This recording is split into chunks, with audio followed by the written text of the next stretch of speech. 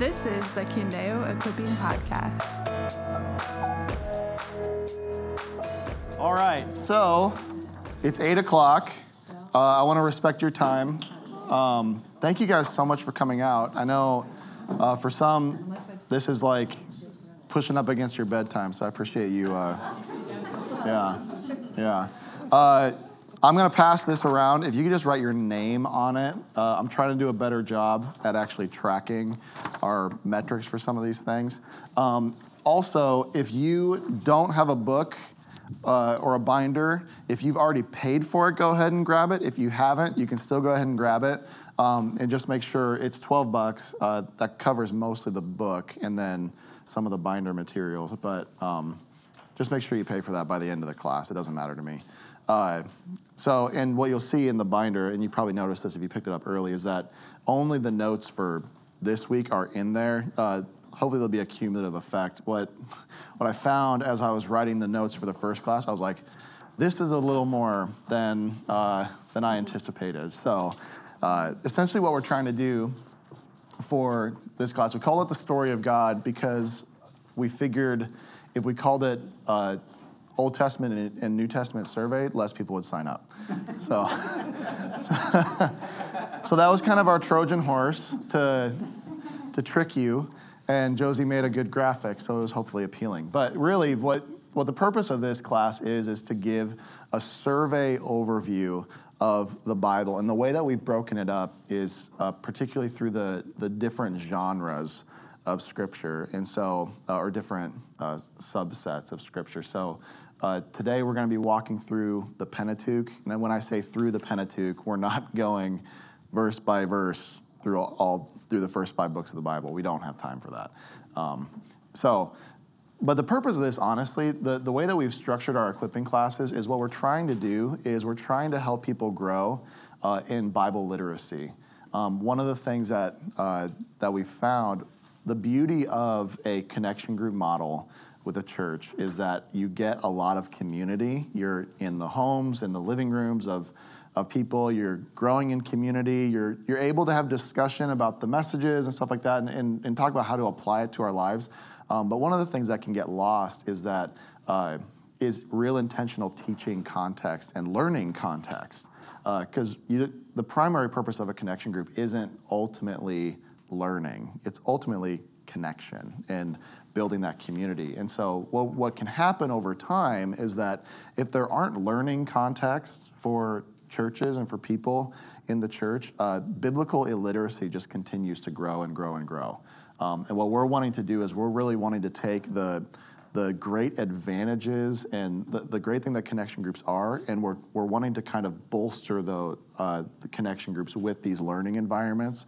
So we're both growing in community and also in biblical literacy. And so the way that we've also structured our connection groups, our equipping classes is generally what you'll find is that on Sunday mornings, the classes are probably a little bit more accessible in this, both from a time standpoint, because it's Sunday morning, you're probably already here, there's Kindeo kids, there's a convenience to it, and it's probably a little bit lower shelf on the maybe difficulty spectrum, okay?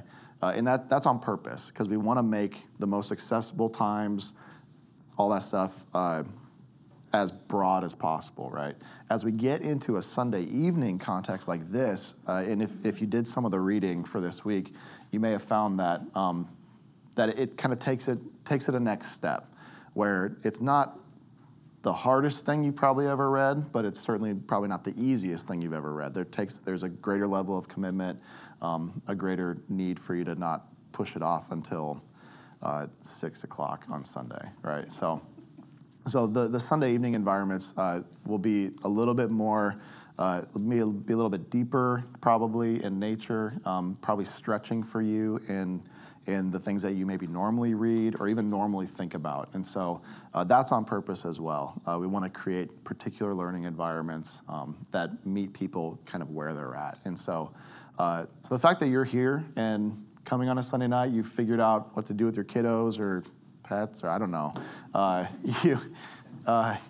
it shows a desire and it shows a hunger, and I really think that's awesome. So as we go through these next 7 weeks, you might find yourself, like as we get deeper into it, tempted to kind of slack or to fall off the wagon, as it were. And I just want to encourage you, like keep the hunger that you have right now going through this, because what we're going to talk about is going to be really helpful and I would say essential as you read the Bible for yourself, and being able to connect some of these kind of meta narratives of Scripture and understand where things fit in the greater story. We called it Story of God, not just to be a Trojan horse, but it really is like there is an overarching framework to the Bible. There is a way to approach it that is really helpful in understanding it. So, like I said, you got this book. Part of the teaching will be mildly based on this, but what we didn't want to do is we didn't want to structure the class where we're essentially rereading this to you, right? Like that's not helpful. And so supplementary, what we've done is we've also taken this book. It's called Understanding the Big Picture of the Bible, and it's written by a few guys that are really smart. And Thomas Schreiner in particular is kind of one of my favorites. And so this is the book that we're using to kind of supplement this book. So these two kind of go together, and what the teaching that you're going to get tonight is kind of based off of is mostly this book and a little bit of this book. And so that's kind of how this is structured. If you're like, man, I really want to nerd out on this stuff, you can read both books. That's great. And you'll find that we're pulling a lot from this as well. So I'm teaching tonight, and then Mark Jackson is going to be a primary teacher. He's right there. He's one of our elders.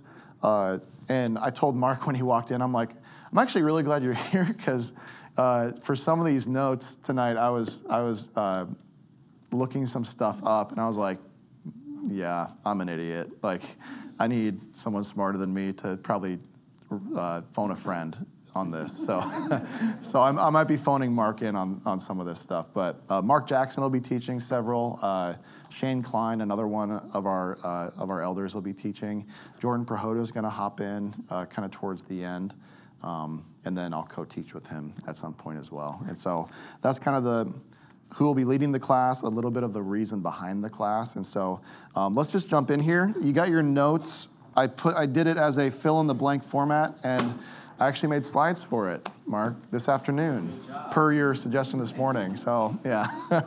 So hopefully it'll be a little bit easier to follow along. Now, I hope this doesn't insult your intelligence, all right, this first part. But I think it's helpful, and it's where D.A. Carson essentially starts in his book. So the Bible is made up of 66 books that form two sections. All right, a lot of you probably know this. The Old Testament and the New Testament, right?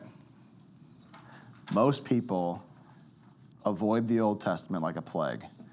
Like, because we're reading through the Bible with our kids, and it's the first time where it's like an actual Bible. Like, it's a more colorful version of this, you know. It's like a tie-dye thing, so it's aesthetically appealing, but it's a CSB. It's what we read on Sunday, because what I found was I was sitting next to Naomi on a Sunday morning, and we were in Hebrews, and her kids' Bible doesn't have Hebrews, you know. And so I was like, man, I really want my 6-year-old to be able to actually turn to the passage that we're in and read along.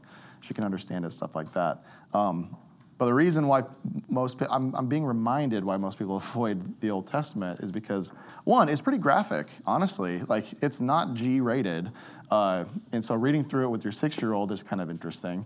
And then there's a bunch of names you can't pronounce. Like, there's a lot of things that the average person would want to avoid. It's not easy to read the Old Testament and go, oh, that's what I can apply today. Like, for those of us who want this kind of microwave drive-through, kind of like, I think Jen Wilkin calls it the Xanax approach. Like, we just need to pop our pill and get on with our day kind of thing, and it'll help us feel better. Most people avoid the Old Testament. We're going to be spending essentially the first half of this class understanding the structure of the Old Testament, because really, you can't, I won't say you can't, you understand the New Testament in black and white.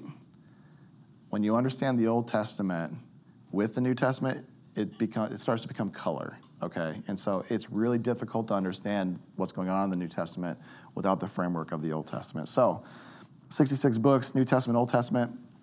The Bible is an unfolding story of various genres and basic components that communicate God's unified plan for all of history.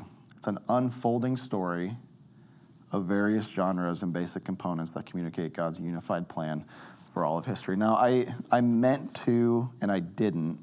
I meant to print off. So one of the things that we cover in the How to Study Your Bible class is a description of the genres of Scripture. I would encourage you, and I'll try to remember it for next week. I really hate that I'll probably forget, but I'll try to remember it. Genre in the Bible is incredibly important. Like understanding the type of writing that you're reading. For a lot of us, we're really in a post-Enlightenment era where we kind of expect a certain kind of like scientific stringentness to the Bible. Like we expect like a precise level of literalism and measurable accuracy, and which leaves no room for any sort of any kind of poetry. Like if you read poetry literally, you're gonna have a hard time. Like you just are. Like trees don't have hands, so how do they clap? And it's like, well, there it is. The Bible's just stupid. And it's like, well, dude, it's yeah, but it's imagery. There's imagery. There's metaphor. There's nuance. There's a variety of genres within Scripture, and some of the hang up that some people have when they read the Bible is they try to read the Bible like it's a science textbook, or like it's a history book where it's just a statement of just objective facts. And what we see in Scripture is that there's an intermingling of genre, even within a book itself. And so like take the book of Job, where you start off and it's a bit more narrative, and then kind of like after, what is it, like chapter 3 or 4, something like that, it kind of turns more into poetry, where even within books there'll be a variety of genres that take place. And so to understand genre and to learn how to recognize that as you're reading the Bible will help you in interpreting Scripture. And so it's an unfolding story of various genres that communicate God's unified plan for all of history. Now, one thing you might hear people say is that the Bible has one story. It's just one story, which in one sense is true, but I think it's a bit more accurate to say like the Bible is several stories that all serve a unified plan of God. And so if you have a Bible or a phone, go ahead and turn to, here we got Ephesians 1.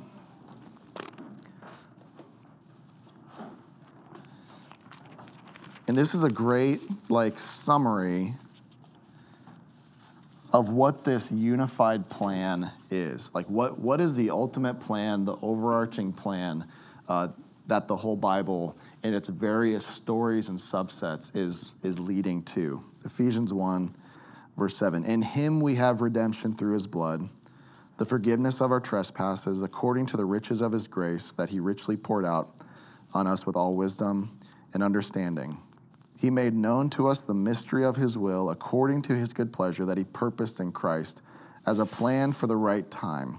That's key. Verse 10, as a plan for the right time, to bring everything together in Christ, both in heaven and things on earth in him. Verse 11, in him we have also received an inheritance because we are predestined according to the plan, there it is again, of the one who works out everything in agreement with the purpose of his will, so that we who had already put our hope in Christ might bring praise to his glory. We kind of talked about that this morning. Like the ultimate goal of God is to display his glory to the ends of the earth. And part of what we do as his creation and bring him glory is to praise him. And so this unified plan, there is a redemptive theme that weaves its way throughout Scripture, ultimately so that God's glory would be displayed to the nations. But it comes about in kind of this like weaving, winding road, right? But there is a unified plan. All right, so we talked about various genres and basic components. So here's some kind of frameworks of understanding to understand. Now remember, this is what I'm talking about right now is kind of an overarching way to understand the Bible, and then we're going to get into particularly the Pentateuch here in just a little bit. So this is kind of like overall Bible stuff. So basic components to understand is monotheism. If you approach the Bible thinking that there isn't one God, you're going to have a hard time reading through it. But there's only one God. Here we go. There's only one God who made heaven and earth. And this God is holy and morally spotless. He rules over heaven and earth and will vindicate his own goodness and justice in his own time. So we need to have a framework of a monotheistic God, of one God, as we read through Scripture. And that Deuteronomy 6 is basically now it's more of a mantra that the Jews had, that behold, O Israel, your God is one kind of thing. So monotheism. Another framework as we approach the Bible, another component is the creation and the fall. We see this in Genesis 1 through Genesis 3. God created everything to reflect his glory. We talked about that this morning. He created the first human beings, Adam and Eve, to spread the blessings of Eden to the ends of the earth. Adam and Eve abdicated. That's one of my new favorite words, abdicated. Their role. And when it says and God's ambassadors, it should be as God's ambassadors. There we go. Their role as God's ambassadors and brought the curse of sin upon humanity through their disobedience. So there's one God. This God created everything. He created the first people, and those first people fell from their created role. Okay? This is just basic framework here. So now, and this is we'll get into it later, election and covenant, particularly covenant. Mark's a lot smarter with covenant stuff than I am. Election and covenant, these are just overarching things. The one true God chose a people for himself and bound himself to them by his covenants, or by his covenant. He chose a people for himself, bound himself to them by his covenant. God's covenants generally involve one person who represents the whole people.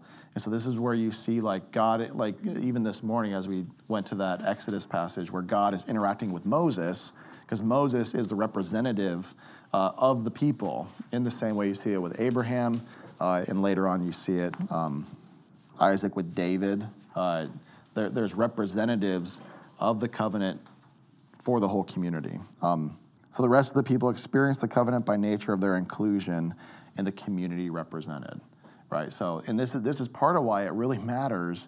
It really matters as you read through the Old Testament, particularly with like kings, where it's like they are covenant representatives of the people. So it really matters like whether your king follows the ways of God or not, because it has a direct like impact on your life. I think for us as Americans, it's kind of like in a sense, we're a bit disassociated from our president, right? It's like, well, I can kind of like forge my own path, do my like what he does or what she does.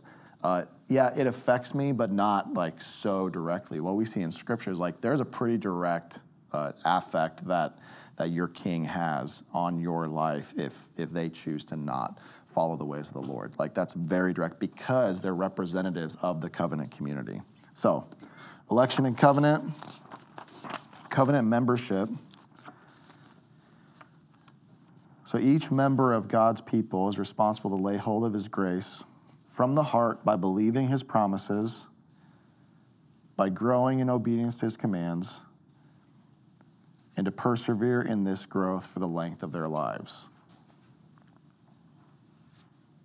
So by believing his promises. So what we see here, and it's not so much, it's not as different as we think. Like there was always the expectation that obedience within the covenant relationship would have a heart nature to it. Like that there would be, it wouldn't just be duty and obligation, that there would also be a heart behind it that desires to do the things that were stipulated within the covenant rules. And so I think sometimes we can think like, well, they were just duty and obligation. Now we have to follow God from our heart. And it's like, no, it was actually expected across God's covenant people that there would be a heart motivation behind their obedience. But there was still the expectation of obedience and also perseverance in that obedience. We just finished the book of Hebrews where we talk about perseverance being so key as a mark of God's covenant people. And that's been true across the board here as we go through the Old Testament and what's expected of believers even now in the New Testament. And this is kind of where you can get into, I think a lot of times for us, we gauge the, how would I say it? Not quality, but we gauge the validity of faith on the beginning of that faith, not on the perseverance of that faith. And that over time turns into a problem, like because it turns into this, like, so long as you say a prayer, then you're sure that you're saved. And it's like there is a perseverance factor of this that validates the veracity of that claim to faith, right? And that's been true since the Old Testament. That's not just a today thing. So covenant membership is an overarching thing. Another thing in covenant membership, historical judgments upon the whole people often come because too many of the members are unfaithful. They're unfaithful to those covenant stipulations. And these judgments are not meant to exterminate God's people, but are meant to purify them. A key thing that you'll see across the Old Testament, particularly as you get into the prophets, eventually Israel gets split up into the north and the south, where you got Israel and you got Judah, right? And so the purpose of these judgments coming on to God's people is so that what you'll see as you read through it is there's always a faithful remnant.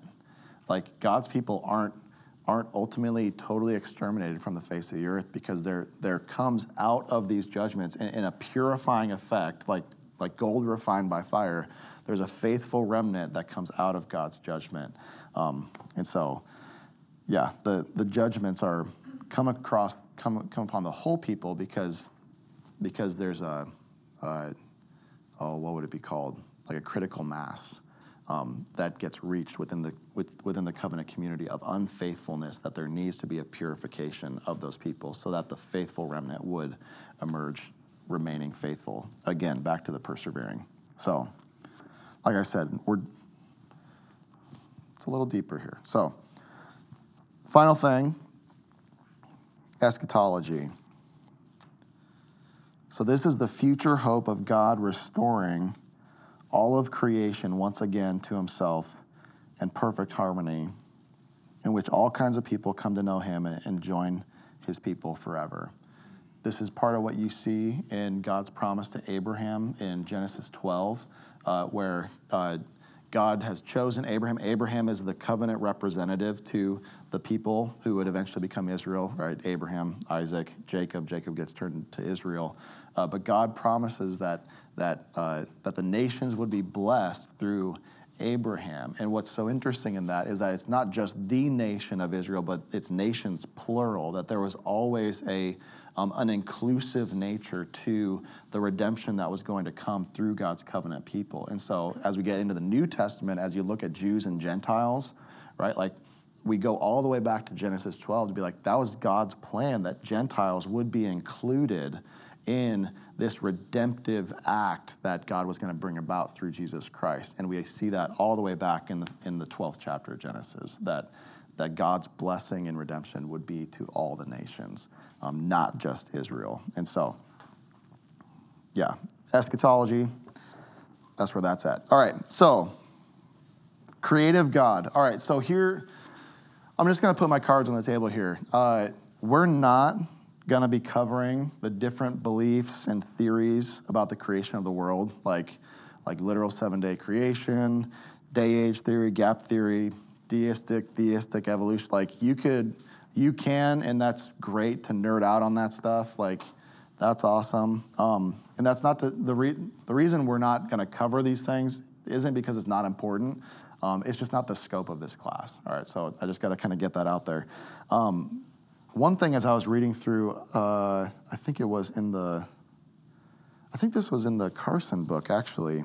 And I really appreciated the way that he approached this, because you could get hung up on those, like, is this a literal 7 days? Is there a gap between day one and like all that stuff? I loved this. A good question when approaching the endless debate that clouds discussions. This happened this afternoon, all right? So the slides did, not the notes. That clouds discussions of creation and origin is what is the least that Genesis 1 and the following chapters must be saying for the rest of the Bible to make any sense. I loved that approach. Like this could be saying a variety of things. And a lot of people have a bunch of different thoughts on it, and a lot of them are pretty intelligent and fairly convincing. And like which one is it, you know? I think this was really helpful, and it's like, can we just say, here's what it at least says, that no matter where you land on these different theories and discussions, like we could probably all agree on this. I thought that was a really wise way to approach the creation part of what we're talking about here. So the first one, what the creation account tells us about God is that God is. So the Bible begins assuming the presence of God, right? And just a quick little thing, like the Bible wasn't written to answer every possible question you could think of. Like there are some things, like if you walk away from reading the Bible and from studying a particular issue that you run into, and you're like, it just doesn't seem like the Bible answers this question. And you're like, I'm just telling you, like, maybe it doesn't. It's possible that it doesn't. It's possible that what was written wasn't written and intended to answer your specific question, right? And so when we come into Genesis 1, the Bible doesn't set out to prove the existence of God. It simply assumes that God is. What the creation account tells us about God is that God made everything that is not God, okay? It's another way of saying he created everything that exists. In order for it to exist, it needed God to exist. If it existed apart from God, it wouldn't not be God, right? So he created everything that is not God. God is one. That goes back to our Deuteronomy chapter 6. It goes back to that monotheism. That God is one. And this feels so base level, but it's so helpful that God speaks. Like that God is a speaking God. He's not an aloof God. He's not a far off God. He's not an uninterested God, but he's a speaking God. He's an interested God. He's an involved God. That God speaks. Everything God makes is good. We see that. And I don't have time to get into this. One of the things I love, we covered it a little bit in Hebrews. What would that be? 7 or 9? Where every day of creation God calls good, except for the seventh day. He calls it holy, because it's so associated with his rest that there's a distinction between the first 6 days of creation and the seventh day. It's just so fast. Like if you want to nerd out on that, just go study that. But everything God made is good. At the end of each day of creation, with the exception of the seventh, he says that it's good. Like when God speaks and creates, that you can be sure that that thing is good. And then at the end of creation, God rested. That's the least that we can know. That's the baseline. Every theory and thought on the different aspects of different creation things can at least agree on that for the most part, right? So at the end of creation, God rested. And that rest is the basis for the rest that we look forward to because of Christ. We can look forward to rest with God because God not only rested, but is also resting. Like God is in a state of rest, and we will one day enter that rest as we persevere in our faith we will one day enter that rest. That's the hope that we can have in our perseverance. Like that is what can spur us on into perseverance, where we actually extend ourselves for the sake of the kingdom, and we can look forward to entering God's rest because he's rested on the seventh day and is still resting. So we can enter that rest and have that hope. We see that in Hebrews. So any questions so far? I know I'm flying through this.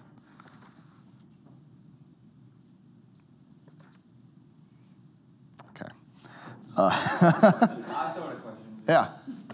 You know, like, and I think you talked about it later suffers, was like writing in the time period, like, how do you account for, like, the author of that time frame writing at that time frame, you know, compared to, like, the way we would read it now? Okay. Can you give me an example? Well, I guess some of the social mores and stuff like that may take place in those time frames that the author may have written it versus the way it is.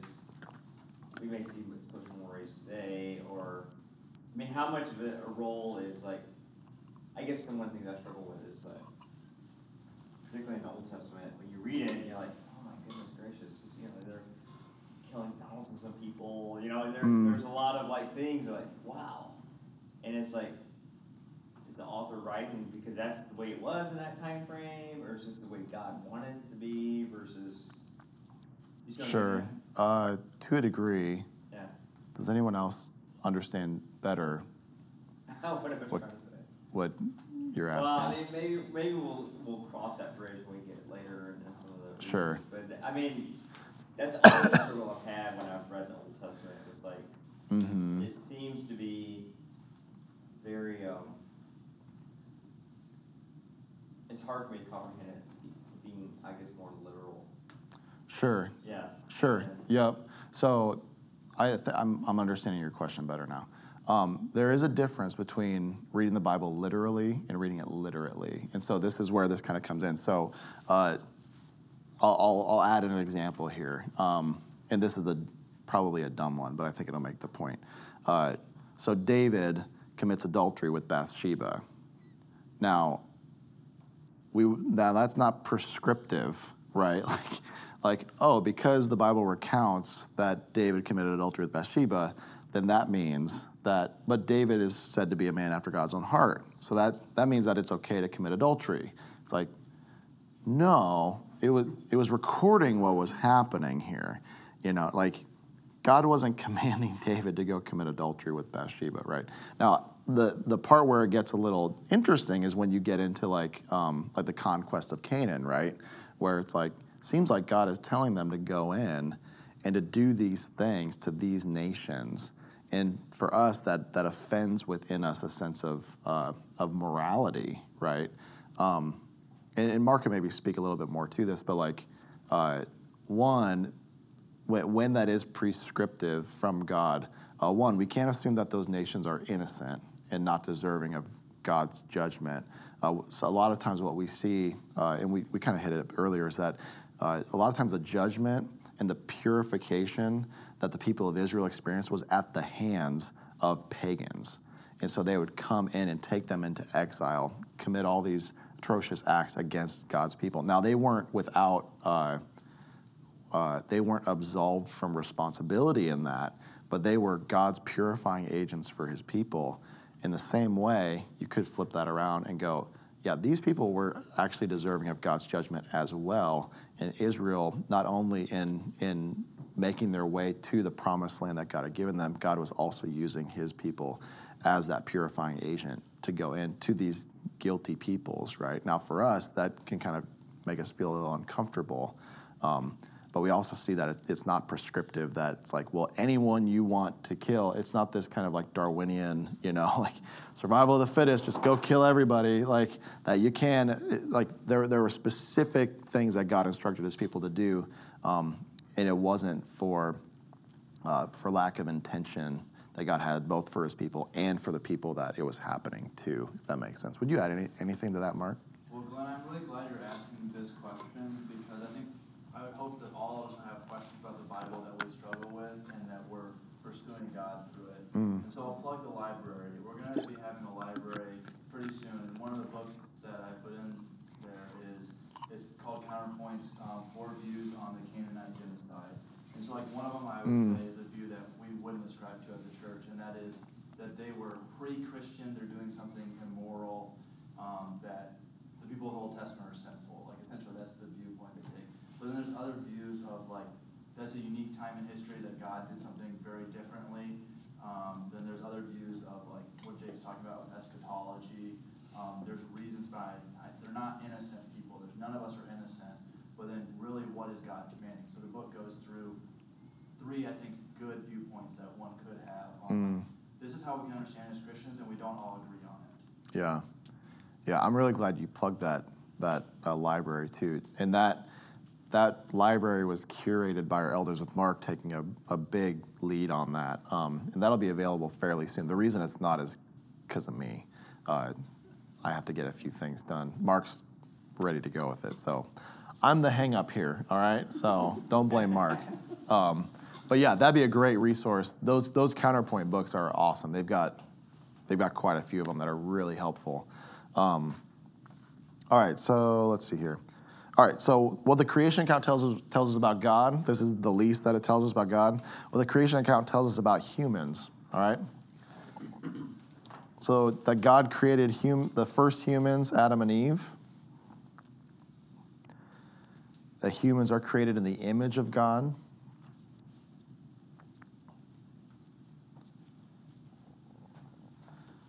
That humans are created male and female. That's important, particularly in our day and age, to understand that.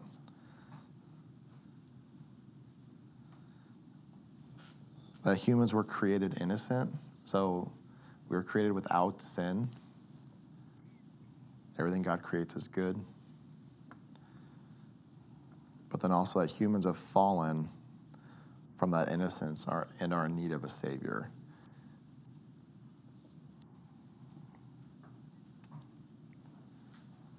And this is a big deal because we aren't just wounded and need healed. Like, we're dead and need to be made alive. Like, that's a big thing, right? And we hit this a lot here at Candeo because it is a huge thing to understand the nature of humanity. Like, if we don't understand the nature of the fallenness of our nature, we're not going to understand the greatness of God's grace in Christ. Like, this wasn't just putting a Band-Aid on a wound. This was like doing a miraculous thing and raising the dead to life, right? Like, that is what Christ accomplished in his death, burial, and resurrection. And so that, it seems elementary, but it is really key for us to understand the nature of humanity in order for us to actually understand the greatness of our salvation in Christ. So, all right, so that's creation.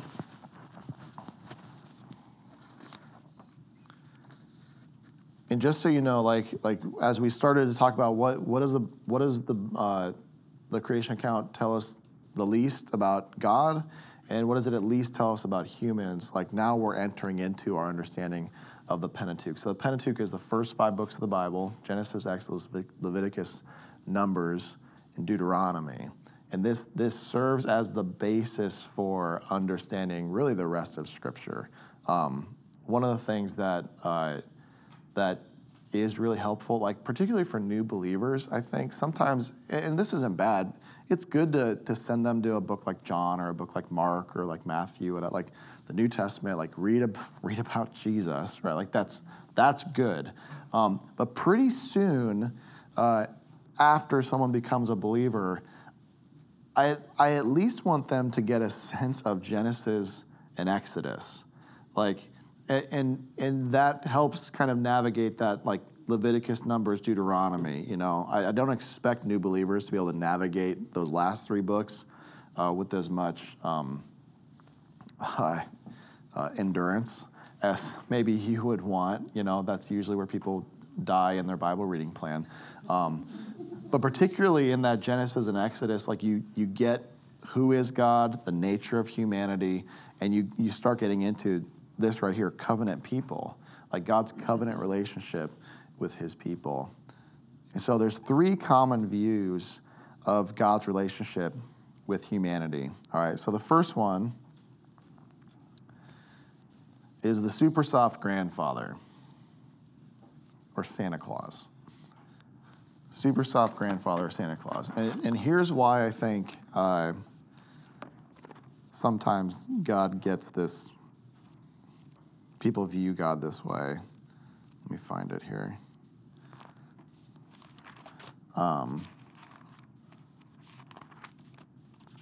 Because this isn't new, right?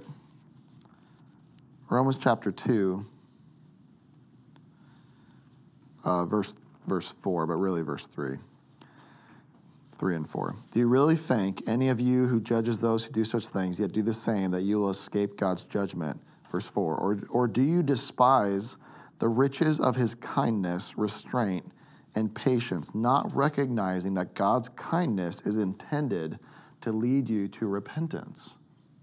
I think one of the reasons why people see God as this like super benevolent, like kind of pushover grandfather Santa Claus type figure, where he's just kind of like, oh, it's okay, you know, and just like go get a lollipop kind of thing, is because it's like, because people so emphasize the kindness of God, the love of God, the patience of God, all that, which is so true.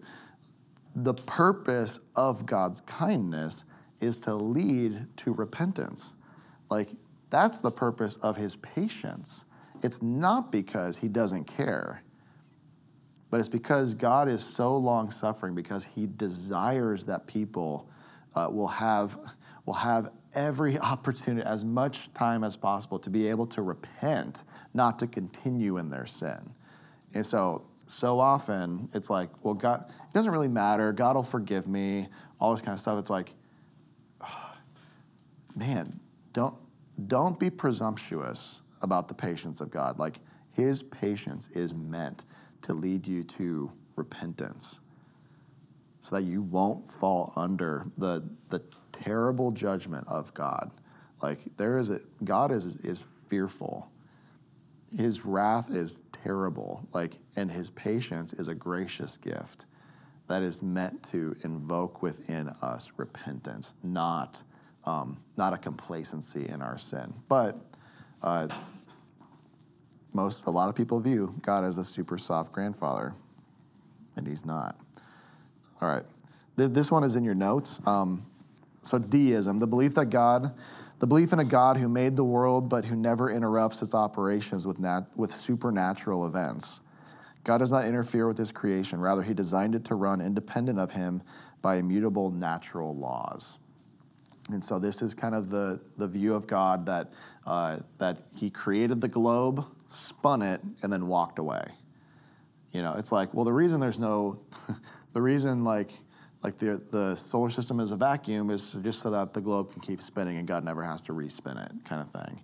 You know, it's like, God created it, sure, but he's totally uninvolved, right? Like that's a deistic view. So deism, and then we get mutual back scratching. It is kind of funny to me that you have there's like super soft back scratch, and then like deism, like a real theological word in the middle. Mutual back scratching is not a theological word. Is there a theological word for that, Mark? Okay. Oh, yeah. So sacrifices or obedience elicit God's approval and blessing, while disobedience results in God's disapproval and punishment. This is you may live within a mutual back scratching framework, and maybe not even know it, where it's like, God's angry with me today that I didn't read my Bible. Like, there's maybe like a low form of that, right? Where it's like, well, my day is going to go poorly. Like, God's going to make my day go poorly because I didn't do this. But if I did read my Bible, then I've satisfied him. I've given him a sacrifice that has appeased him. and it'll make things go better for me. That's kind of like that low-level version of that. That sacrifices and obedience elicit God's approval. Like God has to react this way because I've done this, which essentially puts us in charge, like puts us in the position of controlling God, right? Where it's like, well, you have to respond this way because I did this, right? It's like, this isn't a barter system here. So we're still here on covenant people. Here's 3 misunderstandings of God. And like I said, yeah. So how is that different than like Abraham, Isaac, and Jacob like offering sacrifices to God? Yeah. Like how is that relationship different than like the mutual back scratching? Because when they made a sacrifice to God, it like appeased him. Or not appeased him, but like Sure. it made him like feel good. I don't know. Yeah. That makes any sense. Yeah, it wasn't. It's a good question, but God is still in those scenarios, still very much the one in charge. Like he responds how he wants to. So it's not like a sense of obligation, and God has set the parameters of the relationship still as well. And so when God is commanding people to do something, sure, there will be a sense where it's like, if you disobey God, there will be consequences. But it's not because you're in the driver's seat still. I think that's where the mutual back-scratching thing is different. It is this kind of like celestial barter system that we can set up in our minds. Like if I do this, then God, you have to do this, which doesn't come from a heart of joyful obedience. It comes from a heart of backhanded manipulation. Right, and so I would say that's one of the differences probably there. Part of it's a heart posture, and the other part of it is the nature of the relationship as those things are being done in obedience. God is still very much so in the driver's seat of those scenarios. But there is certainly like a dynamic in that relationship where like God does expect us to act in particular ways, right? And so that isn't to absolve us where it's like, well, it doesn't matter if I disobey God because I'm not trying to earn anything anyway. It's like within a covenant relationship, you need all of those things. It's like the joy-filled, the heart from the heart obedience that perseveres. Like it's kind of like that trifecta. And if you take one of those legs off, like the stool's gonna fall over, kind of thing. So there's a synergy there with those, I would say. I think the author described the relationship very well, and then I learned this tonight, like the splitting of the animals in half, as a sacrifice. Yeah. And then, like traditionally, that time frame, that if you made a contract, both of you walked through it. Mm-hmm. But God didn't walk through with the person making the sacrifice. You walked through it, and God is that higher. He is the highest being, but I mean, I think he described that very well. It helped me make sense of that with that question. Like, am I making a sacrifice for God versus or making a contract with God? Whereas, no, he holds this higher seat, and then the person walked through those halves together. And I mean, something I also think and I don't know how this may tie biblically, but I'm thinking if you're sacrificing your most precious. I mean, I'm thinking a bull has to be a year's wages, or I mean, it's got to be a huge cost to a person. And I'm thinking if I have to sacrifice this, I mean, this is and this barely atones for the sin that I commit in this time frame, where it would be. I'm not, and the author didn't mention that, but to me, it feels that would make me as a person oh my goodness gracious, my sin is so great. Mm-hmm. And I need to sacrifice just to even come close to atoning for my sin. Mm-hmm. But And what we're going to see, and that'll actually be, it's almost the next slide. We're almost getting to something that you hit on earlier. So not celestial bodies, says gracious gifts. Here we go. Kinds of covenants, and this is where we're getting into that. So you have conditional, which is bilateral. It's an agreement between two parties that requires certain terms to be met.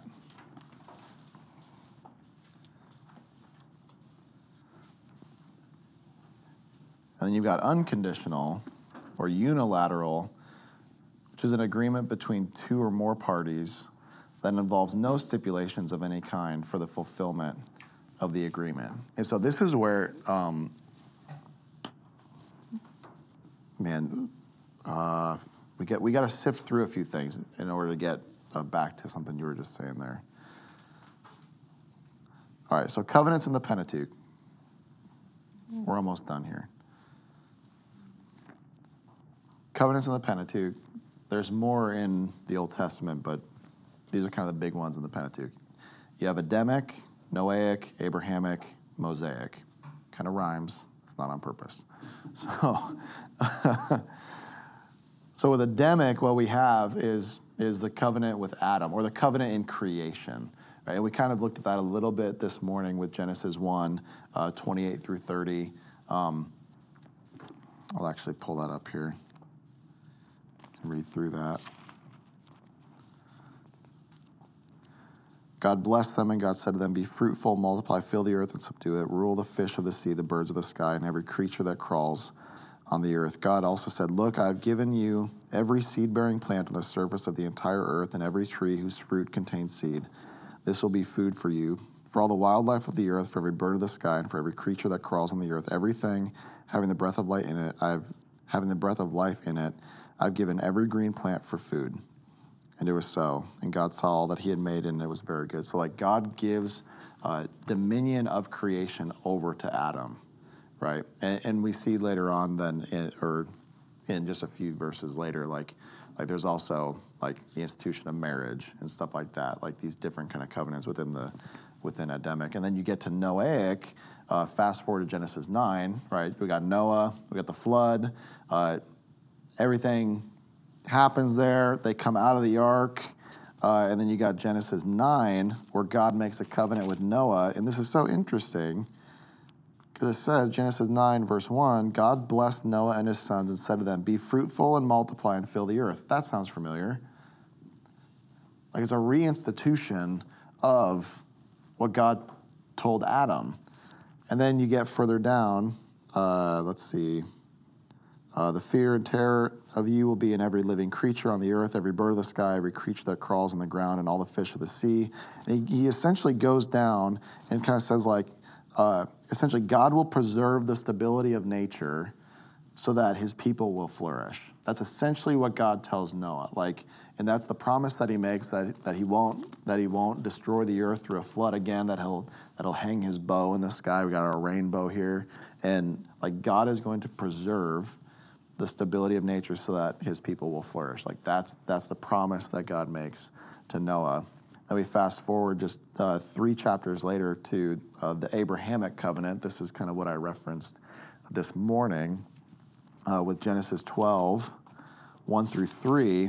And I know we've been in Genesis a lot, and I keep saying we're in the Pentateuch. This really serves as the basis for the rest of the first 5 books of the Bible. And so Genesis 12, I'll make you a great nation. I'll bless you. I'll make your name great, and you'll be a blessing. I'll bless those who bless you, and I'll curse anyone who treats you with contempt. And all the peoples on earth will be blessed through you. There it is. All nations, all the peoples of the earth will be blessed through you. This covenant is then said again in Genesis 15, and this is kind of where we get to that covenant, that ratification ceremony here. But what's so interesting, because when covenants were made, it was generally you cut the animals in half, you put them on both sides, you walk through it, together, essentially signifying if I break this covenant, let what happened to these animals be done to me, right? That's essentially what you're signifying. What you have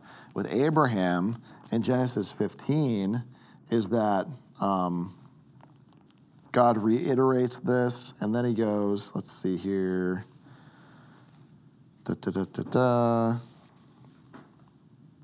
So let's see.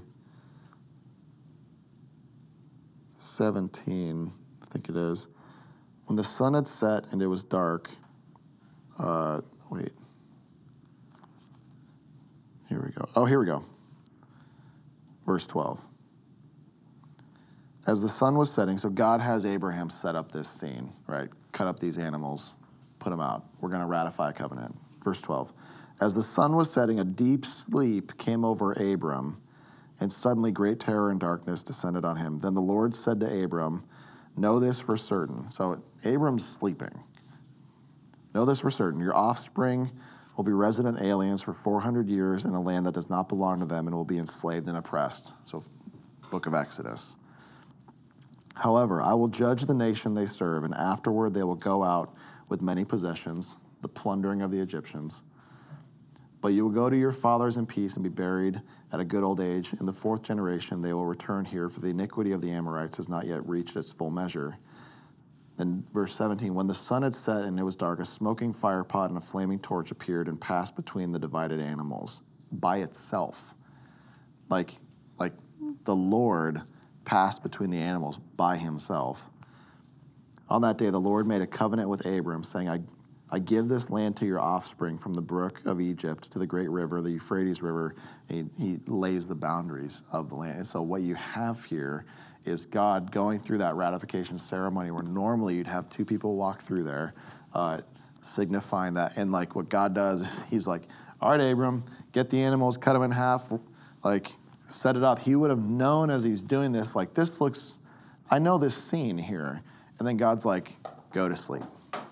To where you can imagine Abram waking up and now everything's just burnt, you know? It's like there's nothing to walk between now. Because God, like God, what the heck? Like Abram can't even try like, how do I do this? It's like, no, this is as sure as God's name himself. Like this will happen. I walked through this by myself and now I've burned up everything so that you can't even attempt to try to add your own attempts at making sure that this is fulfilled. Like this is on my name. And then you see throughout the rest of the Old Testament that God is faithful to his promise and to his people. And so you have the Abrahamic covenant there. And then the Mosaic, this was that Exodus 19. This is also Deuteronomy 7. So Exodus 19, again, this felt a lot like this morning felt a lot like a precursor to this class, but that Exodus 19 where they're at the base of Mount Sinai. God declares his covenant to his people there, that they'll be his chosen possession. And there's kind of 4 main elements to the Mosaic covenant that springboards us into the rest of the Pentateuch, all right? Those main elements are the Exodus. So God brings his people out of the land of Egypt. There's the sealing of the old covenant and the giving of the law. So what we see then in Leviticus, Numbers, and Deuteronomy, for the most part, there's some other things in there, but it are very detailed descriptions of now how the covenant people of God are to interact with each other and to interact with God. And so that's why the book of Leviticus is so agonizingly difficult to get through, is because there's so many details. But the reason for that is that it's laying out now how the people of God are to interact with each other and to interact with God himself. And what you see there in Deuteronomy 7, verses 7 through 11, is that God chose Israel by no merit of their own, right? And so that's where you get into the basis for the salvation of God's people isn't their fulfillment of the giving of the law and the old covenant rituals. Because here's what happened. God had already saved his people from the land of Egypt before he gave them the ways in which they were to live. So it wasn't like they're in Egypt and he gives them the law and all of these rituals and says, all right, let's see how you do with this before I decide to save you. Because what would happen then is like their salvation would have been contingent on their ability to fulfill this law. When it's like, no, that's not how the salvation of God works. Like God saved them and then gave them the law. Like now because you are my rescued people, you are my covenant people, now because I have done this, you didn't save yourself. You didn't contribute anything to this. You walked out. Now, live in this way. And that is what we see as a basis for the way in which believers live today, is like we didn't choose God. God first chose us. We didn't love God first loved us. And because we are now God's chosen people, there is an expectation that we live in a particular way, but it's not so that we can obtain the salvation of God for ourselves. Like, that has already happened. But now it's because as the covenant people of God, that will necessarily mean that we live in a particular kind of way. And so what we see here in the first 5 books of the Old Testament really is a kind of framework. Like, you can see how connected the way that God is interacting with his people here in the first 5 books of the Bible, how connected that is with us understanding our own salvation. The Exodus event, as you read through the Old Testament, is like the watershed moment that God himself points back to. Like, as he's reminding people of his faithfulness, he's constantly reminding them of their salvation from Egypt, because that is so key in them understanding their covenant relationship with God. Like, I chose you and saved you out of Egypt. Now live in these ways. And that, for us as believers here now in the New Testament, it's like God chooses us, God saves us. We don't contribute to our salvation, but there are ways in which we are to live because of our salvation. Like, it is so inextricably linked to what we see here in the first 5 books of the Bible. And so as you read through the Pentateuch, hopefully some of these things, this is kind of a summary here. Man, if I missed this last one, some of you note takers would have killed me. So this is a summary. In the first 5 books of the Bible, we see the creation of the world and everything in it, the fall of mankind into sin and death, the promises of God toward his chosen people, and the detailed religious and relational expectations of this covenant community as they travel to the land that God promised them. That's what we see here in the first 5 books of the Old Testament. And so this is going to serve now as the framework for pretty much everything then that comes out of the Pentateuch as we get into the historical literature, as we get into books like 1st and 2nd Samuel and Kings and Joshua and Judges and all these. Like, now it is the people of Israel expected to live within this covenant framework, and how they do and how they don't do, and how God responds to that to his people. So, yeah. Any questions as we kind of wrap it up here? I know it was a lot. Like, just so you know, this is part of why we Trojan horsed the survey language, because really a lot of this is like what normally could be a 16-week seminary class crammed into 7. And yeah, it's like getting hit with a fire hose. So.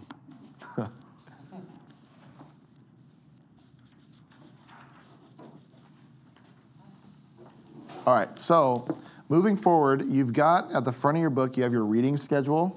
So before next week, make sure that you read those chapters. And then if there are weeks that you're not able to make it, we're going to put the audio. We have, as best we can, we're putting the audio of all of our equipping classes on the Candeo Equipping Podcast. So if you just go to iTunes or Spotify, look up Candeo Equipping Podcast, it'll be there. So if you miss a week here, or if you're like, if at any point in the future you're like, man, I really wanted to take that class, but it just didn't work, we really want to try to make this as accessible as possible. So the mobility of these class sessions within the podcast hopefully is a blessing to you guys and to whoever isn't able to make it at the particular times that we have these classes. So feel free to check those out. Check out Mark and Amanda's class from this morning on how to study your Bible. That'll be up here in the next couple days. Again, if you didn't grab your book, or however that worked with you with the books and binders, just make sure that that your name is on that list back there. I also have the attendance sheet here for this week. But that'll just ensure that if I need to communicate with you at any point as a whole class or even individually, that I can do that through the loop. So If you have any questions along the way, feel free to reach out to me, to reach out to Mark, to reach out to Jordan or Shane Klein. We're the kind of the primary instructors for this, and so we're learning along the way with you too. So if we don't have an answer, we'll tell you we don't know, and then try to find an answer for that. So yeah, thank you guys again. It's 9:05, so hopefully you're not past your bedtime, but we'll see. Yeah. All right, we'll see you guys next week.